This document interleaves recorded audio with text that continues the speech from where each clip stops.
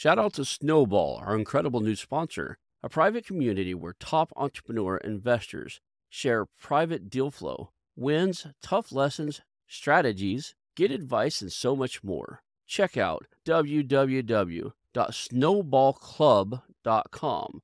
Let's grow together with Snowball.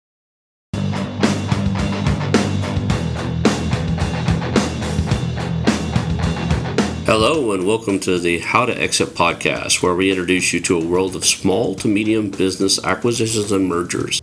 We interview business owners, industry leaders, authors, mentors, and other influencers with the sole intent to share with you what it looks like to buy or sell a business. Let's get rolling.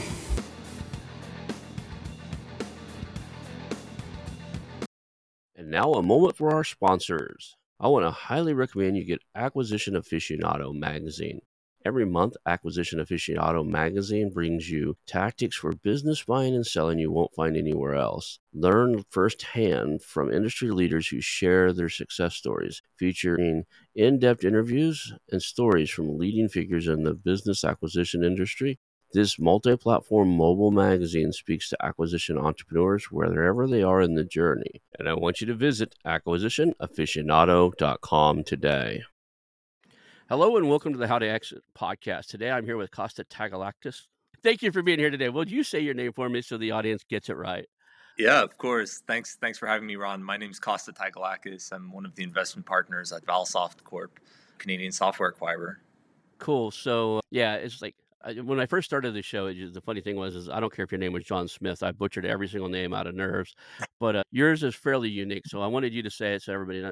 Let's just do what we always do in the show. Start off with your origin story. The company you're working for now has a tremendous track record of acquiring companies. We'll get a lot of that information out during the show, but kind of start off with who you are, how you got into this space, and then we're going to build up to the company. Yeah, sure. That sounds great. So my background, I actually grew up in an entrepreneurial family. So my dad was actually in the restaurant business, still is in the restaurant business. So that was really my first exposure to, a small, medium-sized business, seeing the ups, the downs, the challenges, the fun times in that business, and grew up from the age of 10 or 11 years old, spending my summers working with him in the kitchen and working at the restaurant, seeing the way he had to make decisions and really the things that matter to someone who owns their own business. And this was a family business actually started by my grandfather. So second generation operator as well, right? So restaurant business was great. I really enjoyed it. My family really enjoyed it as well. But at the same time, my parents always instilled at a young age, they wanted me to go to university, get a degree, decide if that's really what I wanted to do or if I wanted to try something else. And ended up going to school. I knew that I was really interested in business just from the family background. That was something that I knew from, I would say probably high school. I didn't want to go into engineering or the sciences or something like that. I felt like business hit more close to home or something more aligned with my personality and what I liked. So I ended up deciding to study finance because I found it intellectually stimulating. It was a fun topic. I liked math. It was a good blend of business and math, which made a lot of sense for me. And then graduated university and figured, I have this degree. Let me go find work with this degree, and ended up working in investment banking in the bond market at a Canadian firm in Montreal, which was great experience, definitely intellectually stimulating, but at the same time, it felt like it was lacking for me because it didn't have that entrepreneurial element. Now, the great thing about going to university and schools, I met some of my best friends, and one of my best friends, Joe Ferrugia, luckily enough, ended up being one of the very early hires at Valsoft. And so while I'm working on my other job, we're talking, I'm learning about Valsoft, and I hear the cool things that are happening. And aside from an interesting opportunity to invest and grow software companies, it just seemed like a great group of people who were having a great time, and like it was an adventure, right? And that really got me thinking, and I said, you know what, I want to be part of this. And that was 2018, and the rest is history. So Valsoft is a serial acquisitions company. You guys have grown through acquisitions. I think you were saying beforehand, better than 90 acquisitions now. Yeah. And Yeah, when did you start? When did Valsoft start? So Valsoft was founded in 2015. Sam and Steph are two co-founders. They had obviously studied a lot of the successful public companies that have done the public holdco model, or some of the successful serial acquirers or compounders. They studied capital allocation and read dozens, if not hundreds of books on business and investing. And they liked the economics of software businesses. They saw it as an attractive space. They always, liked technology investments, and so they said, "Let's try this out.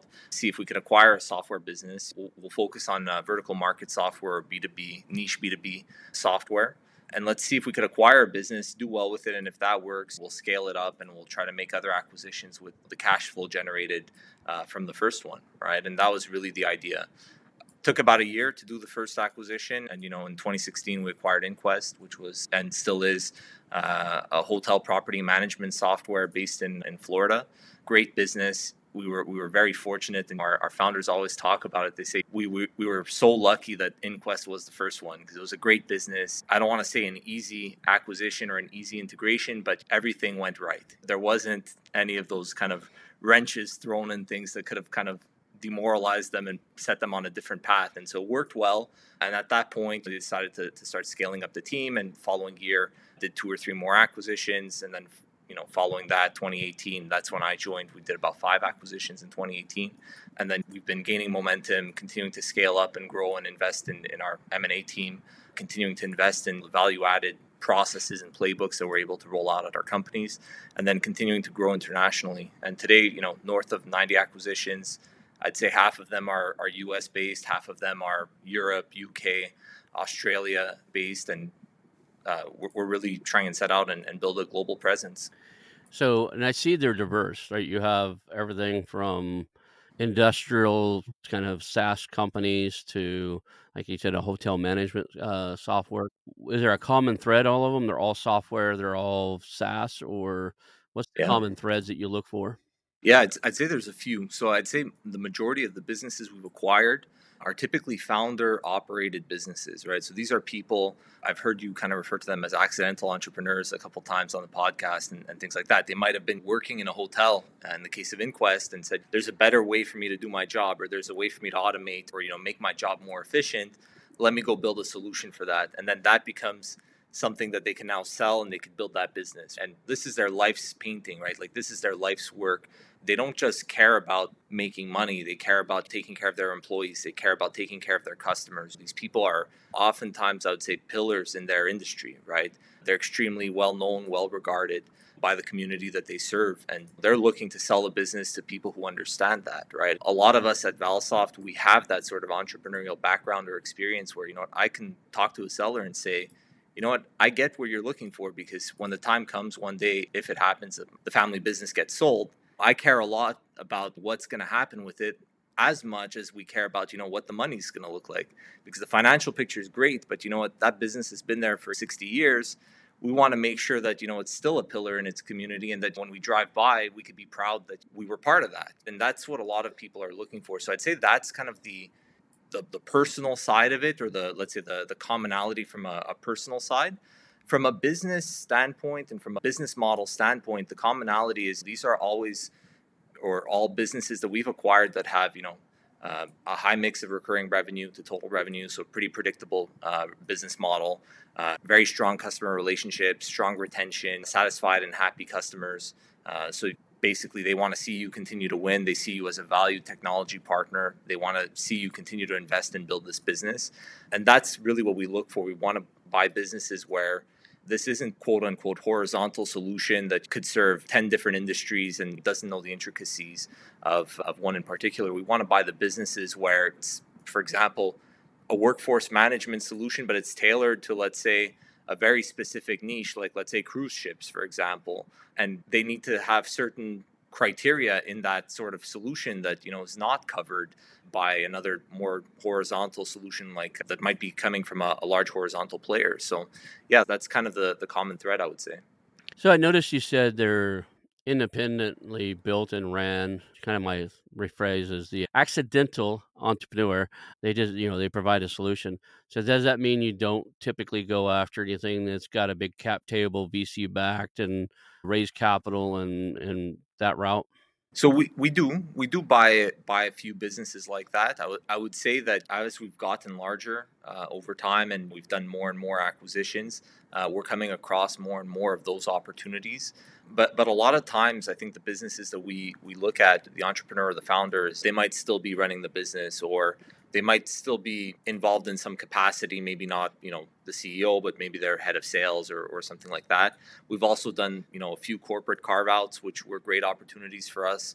Very good businesses. They had really dedicated, motivated people. In those cases, I would say you had entrepreneurs, right? People who worked at a large corporate, helped build out this business unit. Maybe it wasn't getting the love and care within that parent company that the business needed. And, we bought those businesses, given a new energy, revitalized the team, been willing to invest, help them grow, help them really kind of flourish as a standalone company. And today, some of those carve outs are some of our biggest success stories, right? Because we just gave that level of ownership to the team and that level of decision making that allowed them to really kind of take off and achieve their vision ultimately. Right.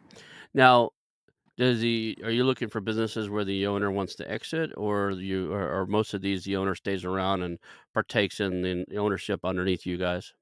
I'd say it's a mix. I Okay. think the biggest thing is you have to be transparent, right? For us, we always say we're a private company, we're flexible. We want to tailor a solution for you, right? We see ourselves as we're selling a solution. What are we selling? We're selling a new home for your business. We're selling a new outcome that you're looking for, right? And so if you tell me that, you want to sell, you want to be out within 90 days and you want to retire and play golf or head to the beach and take it easy, be honest with us. Let us know. We'll work with you. We'll try to figure out a succession plan. Is there someone that's in the business that we can lean on, or is there a management team we can lean on? Do we need to potentially look externally, or bring on some talent? Or if you tell us that you want to sell the business but you want to stay on board, let's talk about what that looks like and let's find a solution that's a win-win for both sides. I get it. That's cool. Most of the time when I ask that question amongst my guests, it's one or the other. Like, no, Yeah. no, they have to stay. We're looking to, grow. They get a second bite of the pie, or when you call it when we sell again, 'cause like PE firm style, or like, no, we're only looking for people who are exiting, right? Well, usually it's one or the other. So it's good that you do a Yeah. mix. You can custom. That's probably the only reason you're able to do. I was doing the math in my head, and I don't want to do public math, but 2015 to 2000 now, we'll call it 8 years, going on 9 years, right? 90 Yeah. acquisitions, 90 acquisitions, and you started off with one and ramped it up. So that means that in the last few years, you've done more than 10 per year, right? Yeah. How big is the team? So the M&A team itself is probably right around 50 people Okay, that makes sense. today. So pretty sizable team. It's scaled up over time. We're organized as call it 5 or 6 independent teams. So we have that kind of healthy mix of collaboration and competition internally, where we want to see each other win. And that's one of the best things about our culture and our philosophy, is that we really are kind of, we see each other, or we see ourselves as being on a team, on a mission, trying and win, right? But at the same time, you also want to be doing well, right? And you want to do well comparatively to others and hopefully thrive. So that's been fun. So for those out there that have a business and they're wanting to grow through acquisition, describe the teams. You have 50 people, 5, 6 teams of 8 to 10 people, right? How's that team laid out? Is like you guys are all in one? You have somebody doing due diligence on the team, you have somebody doing introductions, or do you guys pass the deal along to different teams at different stages? Yeah. I'd say that it's a pretty flat organization, right?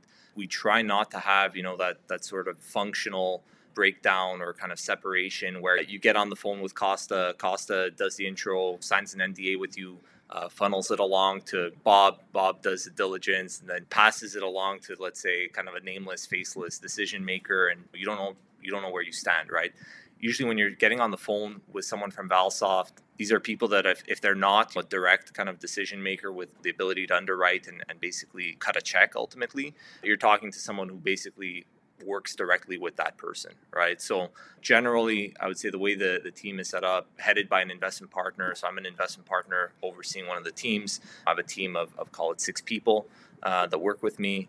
Each of those people is typically, trying to basically build their own pipeline of opportunities. They'll work on the diligence for those opportunities.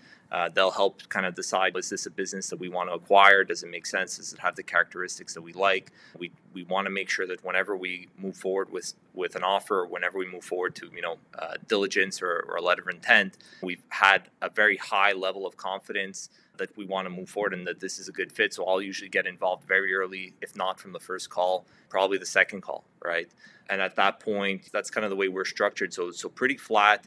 Everyone's pretty well rounded, pretty young team, I would say. We have, in that team, we're constantly trying and bring on interns, new talent, trying and develop them, have people grow. We've had some amazing success stories by doing that. And it's, the great thing for us and the thing that we love is that we've gotten to mold and kind of help shape people's way of thinking, and ultimately they embody the same values that made us successful in 2015, because at that time there were many people who were trying to do what we're doing and they didn't make it, right? And I think there's something special in our DNA and special in our culture and the way we try to do business that I think has allowed us to be successful. So it's fantastic when we're able to influence and help people kind of develop down that road.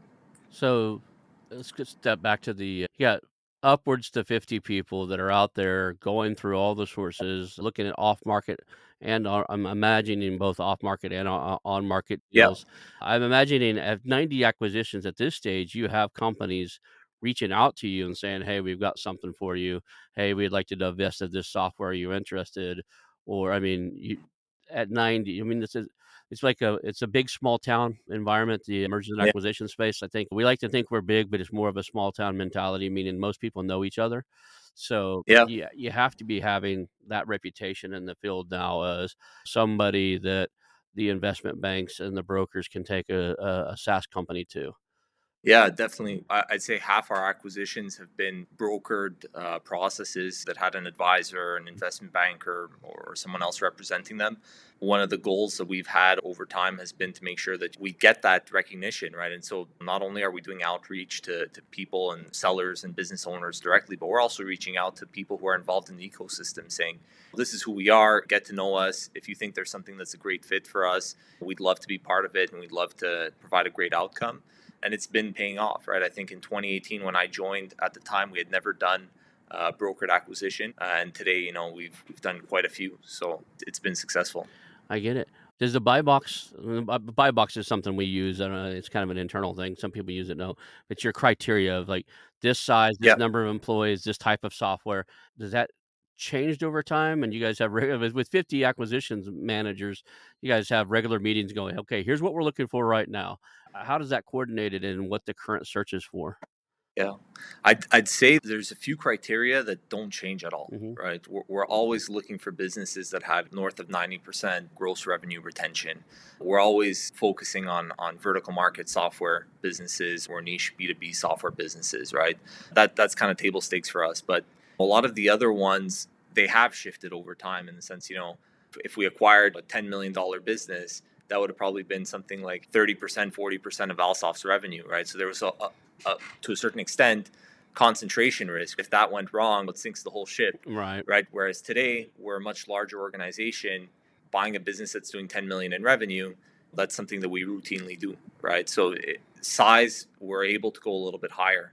Now, it doesn't mean that we don't want to buy the smaller businesses. We definitely love buying small businesses. We always say small is beautiful.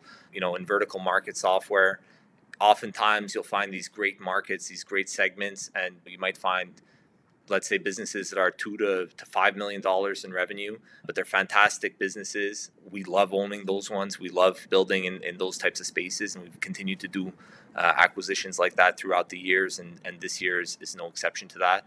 Geography used to be, the buy box was North America, right? Then it became North America and the UK. Then it became North America, UK, and Australia because those are English-speaking territories. Now we own businesses in Italy, Spain, Germany. We're starting to look at Latin America. We're starting to look at other geographies that 5 years ago, I didn't think I'd be getting on a plane and flying to let's say, Germany or something to meet a seller. But today, that's something that we do, right? So it's that. Those are the types of things that shift. It's interesting. So you got 90 different ones. Let's talk about, we'll probably circle back around to the acquisitions here in a second, but I'm just really curious about how do you integrate so fast, right? Because a lot of articles are written, a lot of stories, some probably myth and some probably true, that say most acquisitions fell in the integration phase. Yeah, definitely. I mean, I remember in school taking an M&A class, right? And they tell you, what, only 30% of acquisitions are accretive, right? And all the other ones, 70% destroy value. And I mean, I think it's definitely true. And I think part of what allows you to be a successful acquirer, I think, is to know what you're good at. We're good at buying and operating vertical market software businesses. B2C software, we have no idea. If we bought a B2C business, probably not the right move for us. It's probably going to be a mistake, right? Or maybe not a mistake, but we're going to be having some trial and error for sure. If we bought a manufacturing business, we have no idea what we're doing there, right? We've never done that. But there's probably some great people who could buy those businesses and are going to do really well with those types of businesses. So Right. I think know the game you're playing and kind of stick to that. And if that's the case, I think already having that discipline is going to help quite a bit. Now, when we talk about the integration, it's evolved and iterated over time, right? At the start, we weren't buying that many businesses, right? We're buying a small handful every year, maybe one a quarter or something like that. And so we really took the time and really learned the best practices, the playbooks, and the strategies in those cases to basically say, okay, when we buy a business, this is what we do. These are kind of the key things that we need to focus on. We need to make sure that payroll is taken care of. We need to make sure that customer communication and employee communication is taken care of. You get those two things wrong, I don't care what else you had planned, nothing's going to go right. So we were able to kind of look at that and break it down and say, okay, we have our kind of 3-phase approach where, in the first 30 days, these are the key milestones we need to hit just to kind of keep things running smoothly and not disrupting the business that was, we typically buy good businesses, not disrupting a good business. The next 60 days, what are we going to do to make slight improvements to the process? Maybe putting in certain tools or certain processes in a business that was maybe managed a little bit more informally, right? So that there's a little bit more visibility, a little bit more data to drive decision making. And then next kind of 90 days plus is, well, what are we going to do long term? How are we going to grow this business? How are we going to continue to invest in it, whether that's organic, acquisitive, or anything else? So really, because we started off slow, we really crystallized and formalized that process so that we understand when we buy a business, what do we need to discover in diligence, or what do we need to know in diligence? Not in terms of, is this a business we want to buy or not, but in terms of, okay, this is what our integration plan needs to look like. This is what we need to incorporate and what we need to get done pre-close to have a smooth process. This is what we need to do post-close. This is who we need to involve within the organization that we're acquiring, who we need to involve on the Valsoft side. And this is what we'll do to make sure that it goes smoothly. So having done that, today, the M&A team works really closely hand in hand with our integration and operations team. They're involved pre-closing. They have a say in what we do, right? They challenge us to make sure that we're checking the boxes and we're not just trying to kind of get deals done to get deals done, but really that what we're buying is going to be a business that we can add value to that company and it adds value to us, right? It has to be the right fit. And I think by having that disciplined approach, what's made our integrations, I don't want to say easy, but definitely easier than they could be. Awesome. And then what ends up being, do you have 90 decentralized brands out there, or do you? Yeah, Yeah. So all the brands remain, right? exactly. And then what gets centralized? Do you guys have a centralized marketing team, or is there still independent marketing for every single one? Do you centralize any of the core services of each one of these companies? Yeah, so we try to keep as much decentralized as we can, right? Because I think having that decentralization, having that ownership, that really allows the businesses to thrive and to be successful and to do their best work.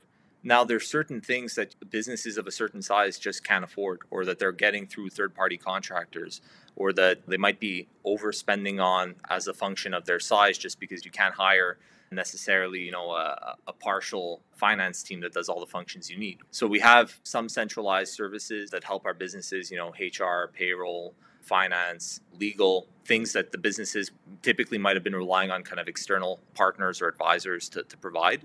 Aside from that, we try to create and invest in new initiatives and new ideas that we think could benefit our businesses. A great example is we actually built and launched a payments company, a payment processor, about a year and a half ago. We saw an opportunity for integrated payments in some of our businesses. It didn't make sense for any one individual business to become a payment processor, but we figured, let's try this out. Let's see if we can do it.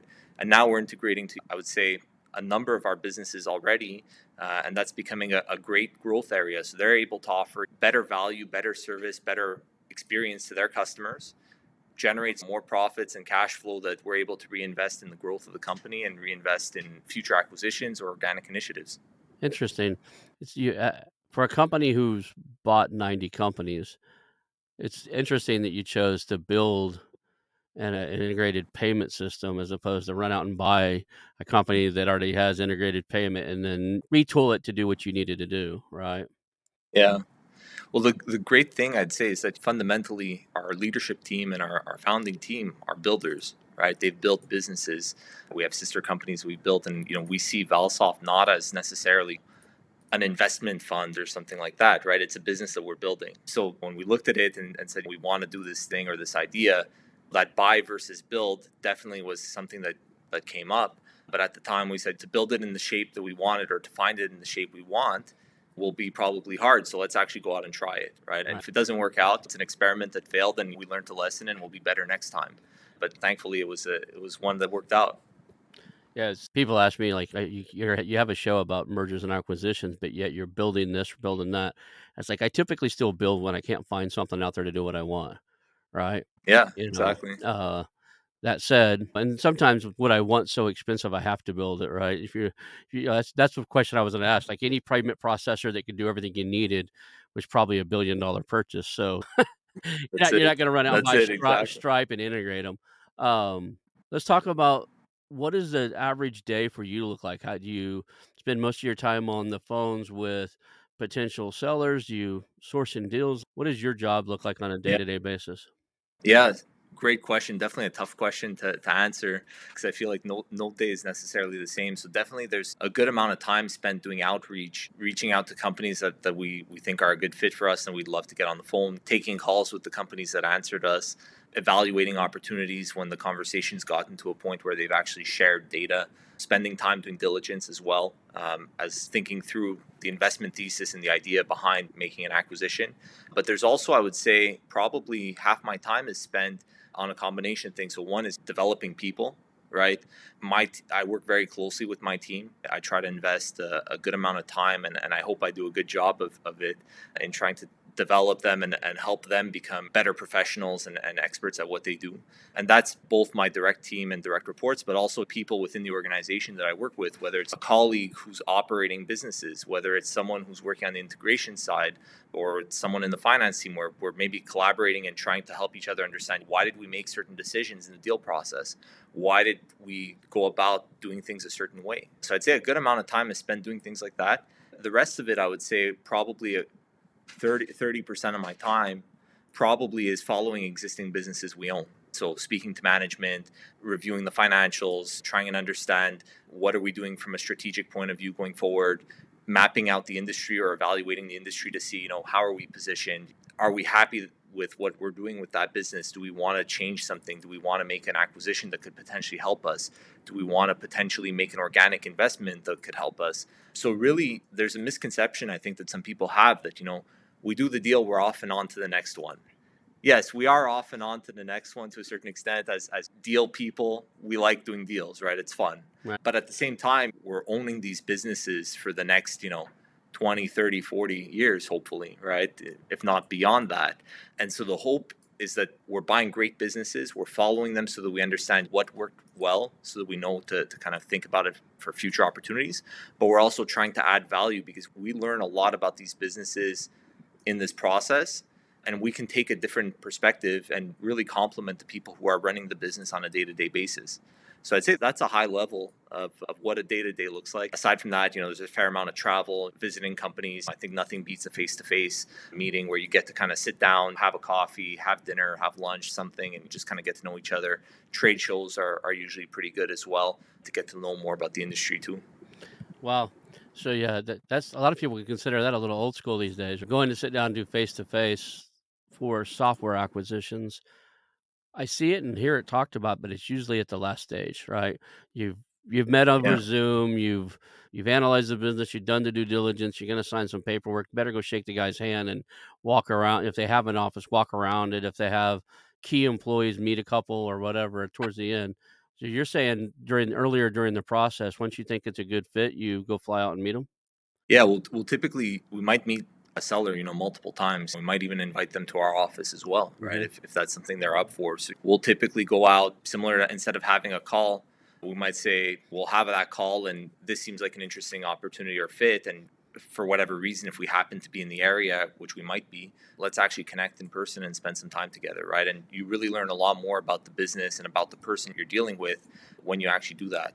The other thing is that we'll typically go during the diligence process, visit the company on site, spend some time together, really dive into it. Because, we try to move fast, right? We did 50 acquisitions in the last 2 years. We want to get these acquisitions done efficiently. You could spend a month having calls, looking at data, sitting there and kind of trying and like analyze everything into oblivion, and you still don't understand the business, but you could spend an hour sitting with someone and talking to them and saying, explain it to me, I'm your customer, why do I buy from you? And you'll suddenly, the light bulb moment hits, and you can't necessarily do that on Teams or Zoom or something like that. Hey there, Hot Exit family. Today I'm thrilled to talk about Snowball, our incredible new sponsor. This community is more than just an investment hub. It's a place where growth is holistic. A private community where top entrepreneur investors share private deal flow, wins, tough lessons, strategies, get advice, and so much more. Snowball is a network rich with like-minded, experienced entrepreneurial minds, including investors, founders, CEOs, and doers, all dedicated to meaningful growth. Snowball threads are like a daily masterclass. This isn't just about financial success. It's about enriching your entire life. If you're looking for a community that supports your entire entrepreneurial journey with shared wisdom and collective support, check out www.snowballclub.com. I believe their approach to compounded growth in wealth, health, network, and relationships could be the game changer you've been seeking. Let's grow together with Snowball. Interesting. So do you take a team with you, or is it one or two people that go out there? Or I know you said you had teams of 8 to 10. Like, how many people fly out and swarm one of these businesses you're looking to acquire? Yeah, normally it's funny because we also see it as kind of a training opportunity, Yeah. right? Or we also see it as an opportunity for you to develop. And when I joined Valsoft, I traveled a lot with Steph, our co-founder. We were working together and we were probably doing 1 or 2 trips a month together. And you obviously build a great bond, a great relationship. I got to learn about the company. I got to learn about his philosophy. I got to learn so many things besides work, like life lessons and things like that, that it was a super valuable experience for me. So for us, we like doing that because it's a great opportunity, not just to meet people, but also internally to help people become the best version of themselves. So we'll typically try to keep it pretty tight, like 2 or 3 people, because I think if you go a whole group of 8 people, one, like you said, you're swarming the sellers, it's a little bit awkward. But 2, you're not going to get as much of that tight collaboration. Now, the way the team's structured, we try to everyone's kind of working on different opportunities. So everyone's kind of getting their turn. It's not like it's one over the other. It's just, on different opportunities. Awesome. So I'm just trying to capture this. So you said 50 in the last 2 years. That's incredible. Yeah. And what does it look like in the future? Is that the pace you want to keep? You're going to expand it? You think it needs to be slowed down a little bit? Yeah, no, that's a great question. I think it's obviously been great pace. I think we'd obviously love to continue on a similar pace. But for us, I'd say the difference between us and maybe some other parties, and I could be wrong on this, like the way we're structured is, we're going to do the best deals or the best acquisitions that we can do, right? If there's a lot of great opportunities in the market and we find a lot of great companies that fit our criteria and that these are people we want to do deals with and it makes a lot of sense, we're going to make those acquisitions. And if conditions change or gets to a point where we feel like we're not seeing the opportunities that are a good fit for us, we might do maybe a few less, right? The big thing for us is that we're primarily bootstrapped, so we're investing the profits of the businesses that we own. So we need to run things efficiently. We need to be the better operators we can be, the better acquirers we can be, the more we're able to do. And so I think that's really the kind of synergy that you kind of see in the model, is that we're not, let's say, driven necessarily by outside factors as much as maybe some other parties, in the sense that, we're not looking at it saying we're buying. For the most part, we're doing these acquisitions, and I would say, when I say for the most part, I think almost all our acquisitions, we haven't really used any leverage in them, right? So these are cash acquisitions with cash on hand. So for us, it's not a matter of looking at it and saying interest rates are at an attractive level or an unattractive level. And so that's going to dictate what we can do. It's really going to be, if we could run our businesses better and more efficiently, well, then we have a lot more confidence in, what we're able to pay for businesses and what we're able to do in terms of acquisition volume and speed and pace. And that's really the way I think we think about it. So for us, thankfully, things have been really positive and working well. We're very happy with, call it the last 2 years. We kind of stress tested Valsoft in terms of having done a lot of acquisitions in a pretty short period of time. My colleagues on the integration team probably don't like us that much because we did stress test them. Let me put it this way: they all came in bunches, the acquisitions, but nothing broke. The businesses are running really well. We're really happy with the outcome. And so I think we've proven the model. I think we've proven that we can continue to move at a fast pace. Do you have anybody that looks at all the businesses and look for cross sells, upsells, synergies, things that can be like, for instance, probably every customer of every client. So you got 90 companies, they have probably tens of thousands of customers amongst them, right? Every one Yeah. of those customers, since it's all B2B, most of those places probably need payroll, or you said payment solutions. Now you have a payment solution. Do they all know they can upsell those, or like can bring it up, or is there any cross-selling, upselling that goes on? Yeah, so we definitely do look at that. If I take the perspective of within a vertical where you have maybe more businesses within a particular vertical and there's maybe more of a fit between their products and there's really that kind of tight cross sell opportunity, Mhm. typically those businesses are likely to have been acquired probably by the same persons. They might have a vision and a strategy that they'll share with the operations team and they'll make the introductions and they'll try to push for that. And we've been really good at fostering that collaborative environment where business leaders from different companies are going to see, hey, I see that you have a product that's a great fit. I'm integrating into your competitor. It makes a lot more sense if I integrate into you since we're sister companies and let's both win, right? And they've done really well doing that. What you're describing, the more kind of generalized kind of upsell opportunities. So payments is the first example that we've touched on, but definitely I think we've recognized that's an opportunity for us to build on, and we're starting to look for more and more of it. I would say it's pretty early days in that regard, but definitely I think as we've gained the scale, we've been able to show that it is something to put some effort into. I think what I would be interested in if I was owning your company or running a company similar, I'd be interested in creating some type of matrix where I looked at, like, here's all of our customers across all 90 platforms. So it'd be a fairly in-depth database. Here's all the things those companies typically buy, right? And then put check marks where they bought our stuff that were in areas we do it, Yeah. right? You have a little checkbox going, yeah, they use HR software. We own 3 HR software companies, but these 500 don't use, they use 2 of our products, but they don't use our HR software. And then there's some type of effort to go, hey, you're already using X and Y. You Yeah. got Z over here that would tie in really well with those. So I'm a process guy. I'm a problem solver type of guy, and the first thing I would look at is boosting the sales across everybody by looking at all the okay. The toughest thing to do is get a customer, right? Well, once you have one, he kept him. None of these guys probably had those For sure. same customer for years. Now they trust that person, right? I've got software, companies. The reason I'm using this is the tool we're using right now is one of the tools I use that I really liked that I'm really innovative. They bought this company. And I'm like, why am I paying this third party company that I just really don't care for much? I've been saying I'm going to change it for the last year when there's a solution for a company that, and I'm in mergers and acquisitions. I should support that. And we're getting used to it a little bit. I'm just curious, do you guys do that metrics? Do you take a look at, okay, here's, even if it's the 80/20, here's the most profitable customers of each one of the main players here. And here's all the other stuff that those particular customers use. And we could fill those gaps too. Yeah, it's definitely becoming more and more something that we focus on today versus 2 years ago or 3 years ago, where we were much earlier in the process. I think for us, the natural kind of course of it was make sure that our core business is operating effectively and that we've obviously implemented the model right and that we're able to be successful doing the core things right. And now this is kind of that next step of growth or that next opportunity that we can build on. And it's funny because the way you described it, that's exactly the way we kind of think about it within a business. So if you have one of our portfolio companies or investment companies that we own, let's say that they have, I don't know, 5 products. We're looking at it saying, okay, do you have 5 products and you have 30% penetration on this one? Well, we want to get that to 100 because every customer could be using it, so they should be using it. Let's push that the sales efforts there. So it makes a lot of sense for sure.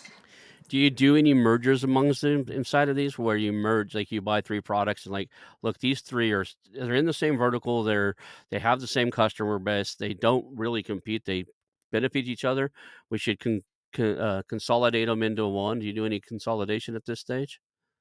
I would say not really. It's a pretty, loose approach, because I think for us, one of the key things that we see is that there's a lot of loyalty to these businesses, and that's why we buy them, Right. because they have really sticky customer relationships. And if you take things and you say, if we bought, I'll give you an example, we have two businesses in the practice management space, XL Dent and Mac Practice. Let's say we bought XL Dent first, and then we bought Mac Practice, and then we merged them together and we said we're rebranding the whole thing as XL Dent. I bet a lot of those Mac Practice customers would probably want to leave, or they might not be necessarily pleased because they picked Mac Practice. They knew about probably XL Dent, right?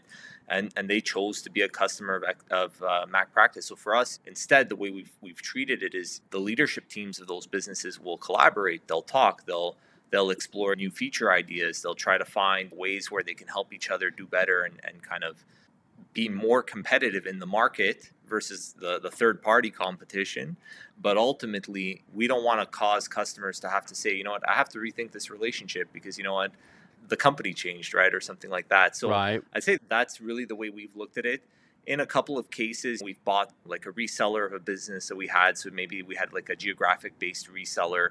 And this was basically just a way of us now controlling our distribution. And we've merged that into the parent company.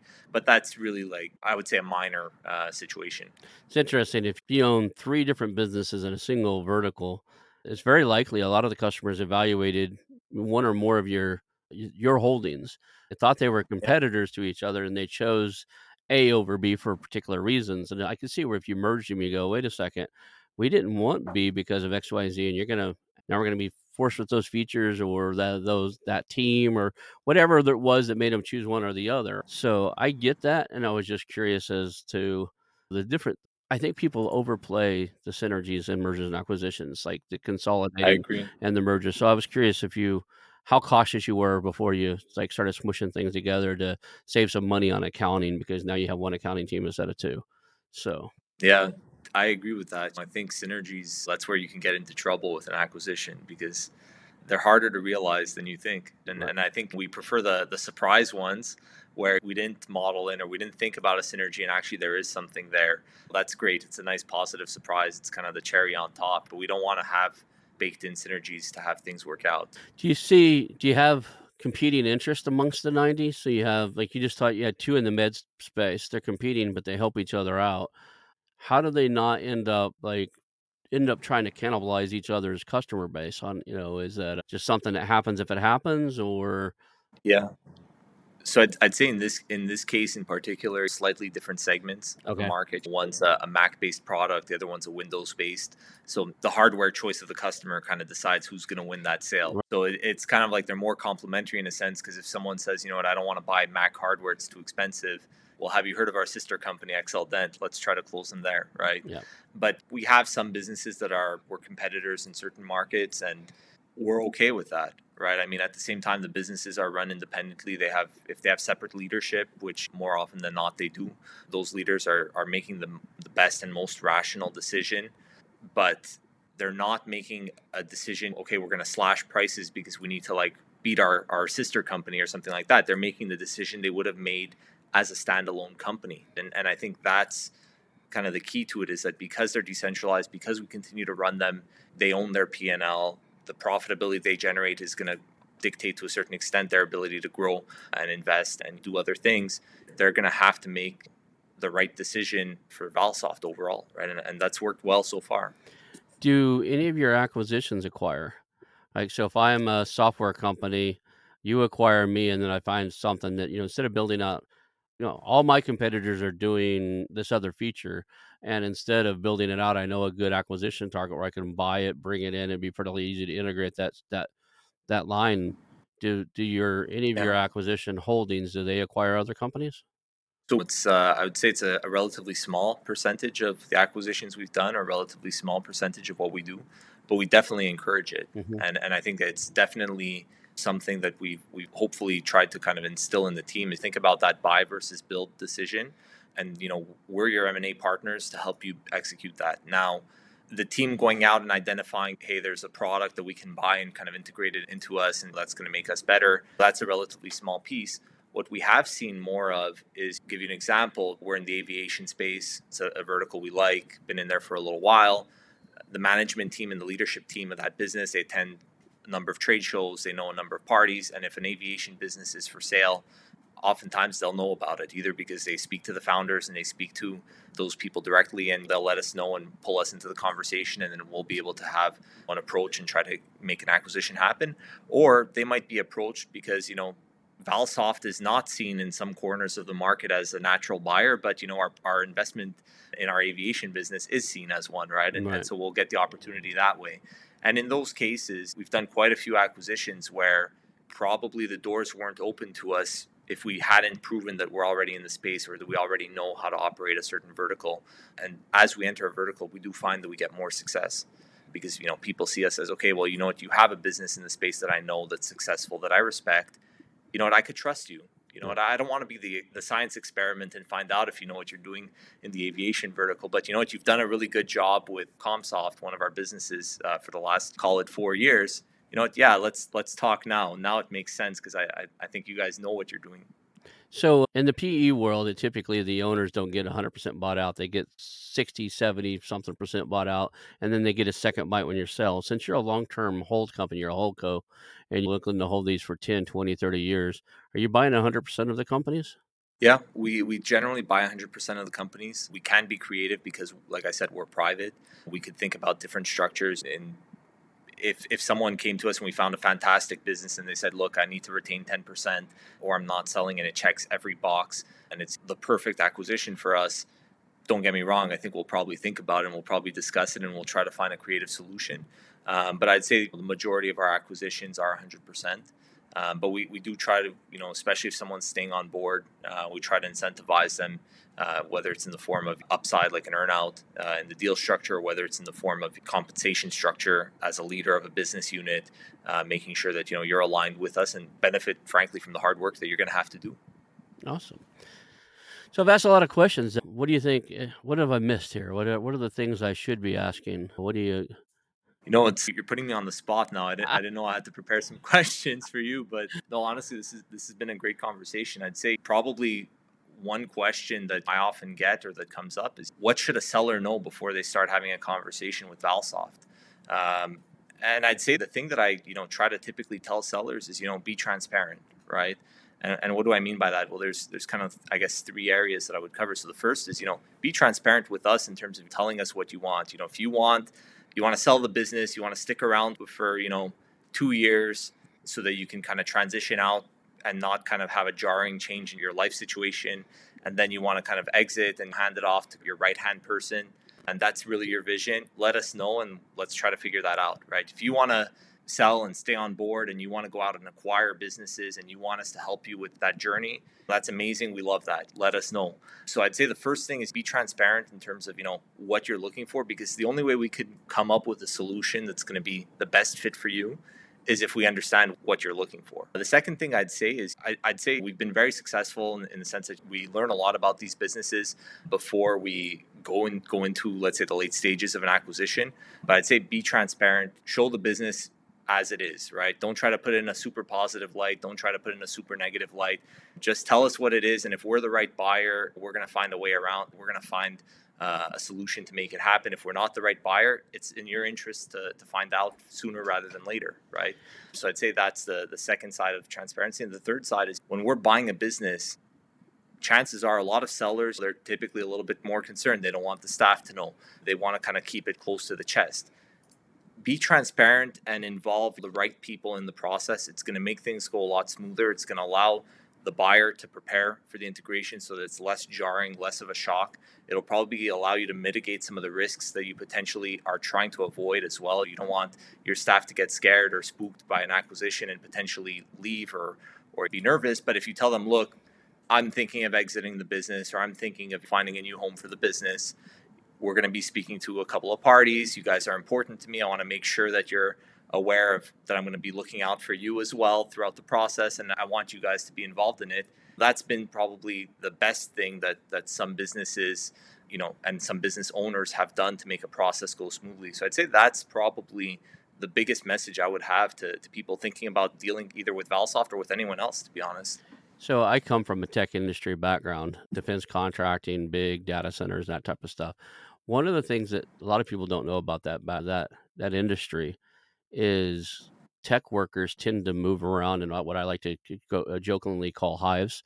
Like, for instance, a good group of probably 3 or 4 of the same people worked for me at 4 different companies, maybe even 5. Yeah, So they started with me at one point. I moved to another company. It was I had an opening. I wouldn't see I knew who I wanted because they've done it for me in the past. I wouldn't see where they were, right? And I offered to bring them with me. So when an owner wants to exit, you look at like one of the things I would do out of due diligence is, okay, the owner wants to exit. I want to look at the who's on his LinkedIn page working for him. There's 10 people there. I want to look at the last 10 jobs of all 10 people and see how many of those 10 people work for him in the last 3 companies because they're probably going to leave within the first 24 months if he leaves. They're going to go wherever he is, or at least they're going yeah, to try. And you can put paperwork in place to say you can't recruit, you can't take, and that type of stuff. But human nature is human nature. At some point, they're going to want to go where they're comfortable and where they thrive. And a lot of times that's with their old boss, their old manager, yeah, right? yeah. I'd say we don't want to put handcuffs on people, Yeah. right? I think that's the biggest thing. If you want to go somewhere else, go for it. We wish you the best. We hope you're successful, and that's fantastic. If you want to stay along for the ride, if you think that you can build a fantastic career at Valsoft, we'd love to have you, and we'd love to see you grow with us. And I mean, I'm really proud to say that a lot of the leaders across Valsoft and across the business, they're people who have come through acquisition. One of our operating partners, well, actually, a few of our operating partners, they were people who worked in businesses we acquired, and now they're overseeing portfolios of 10, 15 businesses, right? They've gotten the opportunity to grow throughout the organization. They've gotten the chance to do more. But they decided, and we didn't force them. We didn't make them sign a contract that they had to stay. We didn't do anything like that. We said, look, this is who we are. If you like our culture, fantastic. And that self selection, I think, got us some fantastic people. And I think giving people that opportunity to say, you know what, if it's not for you, it's not for you. Go for it. I think that's fair. I think the tech industry has a unique advantage in that a lot of people who start tech jobs and a lot of people I know that have created tech companies, software as a service, they did it with a problem solution mentality. They seen a problem, they knew they could solve it. And I've interviewed quite a few, and it comes down to, like, if you ask them why they sold, they're like, "I built it to the point where I knew where I could get it, and I don't like doing all the other stuff. I just wanna solve problems in the industry." I know a guy right now, he owns a B2B service in the insurance industry. He writes software for insurance, big insurance brokerages, and he's like, "I really kinda don't like all the business side of it," Yeah. and he's like he was considering selling for a little while there. I haven't chatted with him for in a bit, but, it was mainly because I just wanna write software and solve problems and make the software better, make the industry better. There's all this other stuff is almost a distraction. So I think there's a lot of that, a lot more of that in this particular industry where the owner wants to stay around and improve his product and improve the solutions he's providing to his customer base. He just doesn't want to care about finance. He doesn't want to care Yeah. about P&L or anything like that. He just wants to create the best product possible. And Yeah. especially if they came from a software engineering background or a hardcore tech background, the rest of this is kind of foreign currency to them. Like they just don't know what to do with the colorful money that's flying in there out. Yeah. So I think there's a strategic advantage to the vertical you guys show software. I'm wondering Yeah. if that would be true in some of the other spaces. Maybe not so much, but maybe in some spaces it would, right? Where the owner would want to stay around, be a part of. So if you guys had to get out of software, is there another vertical you would? I'm not necessarily just software, but if you had to get out of just exactly what you're doing now, where would you expand? Yeah, so it's a funny question. So I didn't talk about it, but we're part of a broader group, right? Mhm. So our shareholders and founders actually built and invested in a few other companies. So we have a sister company called Valstone, which basically buys integrated systems. So businesses that are selling software, hardware, services, consumables, primarily focused on the industrial space. And that's been a great vertical and a great market for us as well. And we actually that was a spin out of Valsoft, and because we identified that there's a certain breed of business that doesn't really fit the Valsoft mold necessarily, but looks like a fantastic business and has a lot of the other things that we like. And that's a business that's been doing quite well. So I think that's a nice market as well. Then we have a sister company called Valnet that basically similar acquisitive model, but they basically buy websites. Screen Rant is a brand you might have heard of. It's a pretty big one, but basically it's like a movie review website. And so they'll typically optimize those, create YouTube channels, improve their web presence, improve the content, and grow those businesses. So let's say our founders have been pretty busy and have had a few other ideas that they've done well, and it's always had that kind of buy and build philosophy behind it. So I'd say that's the easy answer. Yeah, I like that But answer. I'll probably have to get. The answer is we're already doing it, and we've got 2 or 3 sister companies that are doing it. So the one that made the most sense in my top of my head, which is like you're talking about integrated. I was thinking a lot of your software solutions out there, especially in the industrial space, they kind of software solutions can lend to industrial devices. I know a Exactly. company that started off with software and then they were measuring vibration and stuff on the equipment, but they were third party buy in the actual measurement devices, and it just didn't make sense. So now they integrate it in. They sell the devices with their software on it, and they can tell you if a machine needs maintenance because it changed within a day of things starting to change. Like a big lathe starts vibrating differently, they can Yeah. record it. They do it for like they put those reading devices on things like piping, like high pressure pipes, right? Yeah. Measures the temperature of them, measures the vibration of them, measures all this different stuff, and they can say, "Hey, something's going wrong." They can do early detection and just by looking at standard deviation. So that's the one that made the most sense is you got all these software solutions, but sometimes the software lends to I've got to have the right hardware to go with it Exactly. and sell it as a solution. So I like that. Yeah. Yeah. How do people find you? We're at the top of the hour. We spent an hour already. Just kind of time flew by. How do people find you, work with you guys if they have a software solution, or reach out to you if they just kind of want to learn from you and be part of what you're doing? Yeah. No, that's great. My email is available on our website, valsoftcorp.com. So feel free to drop me an email and happy to chat. Could reach me on LinkedIn as well, Costa Tagalakis on there as well. Other than that, we're doing more and more in terms of sharing insights and things like that. So if people want to kind of read some of that, visiting our website and seeing what we're posting on LinkedIn is a great place to start. You said said that like anybody on this planet would know how to spell your last name. We'll put it in the show notes Yeah, for you. There'll be a link to his LinkedIn right in the show notes. You don't have to try to learn how to spell his last name. They get mine all the time, right? They give me an extra E, right? It's Ron Skelton, and I get Ron Skeleton all the time, and yeah, it's like so. Let's not confuse people. It'll be in the show notes if you're exactly. looking to reach out. I'll make sure your contact information is there. Thank you for being here today. I've learned a lot. I'm sure our guests, I mean, our audience will learn too. You kind of are at the pinnacle where a lot of these guys want to grow up to be, right? They're doing their first, second, or third acquisition, and they're like, we're gonna make a business out of acquiring these. And I've Yeah, only met a couple companies doing what you're doing and successful at it. And like some of them are around 50 years, and that's the reason they've got 80 companies or whatever. But you guys have been around such a short time frame. I'd be interested in talking to you again in 6 months to a year and see how it's going. yeah, I'd love that. Looking forward to the next time. This has been great, Ron. Really appreciate the time and the questions and the interest. Okay, we'll call that a show, and I'll wrap it up. I want to announce our new channel partners, the ITX Marketplace. Since 1998, ITX has created $5 billion in value by selling more than 225 IT businesses in 20 countries. ITX works exclusively with IT-enabled businesses generating between $5 million and $30 million who are ready to be sold, and M&A decision makers who are ready to buy. For over 25 years, ITX has developed industry knowledge that helps determine whether a seller is a good fit for their buyers before making the match. ITX Mergers and Acquisition Marketplace we have partnered with has a proprietary database of 50,000 plus global buyers seeking IT service firms, managed service providers, Microsoft service providers, software as a service platforms, and channel partners with Microsoft, Oracle, ServiceNow, and the Salesforce space. If you have an IT-enabled business you're ready to sell, I want you to visit the itexchangenet.com/marketplace. How to exit. That link will be in the show notes. Visit them now.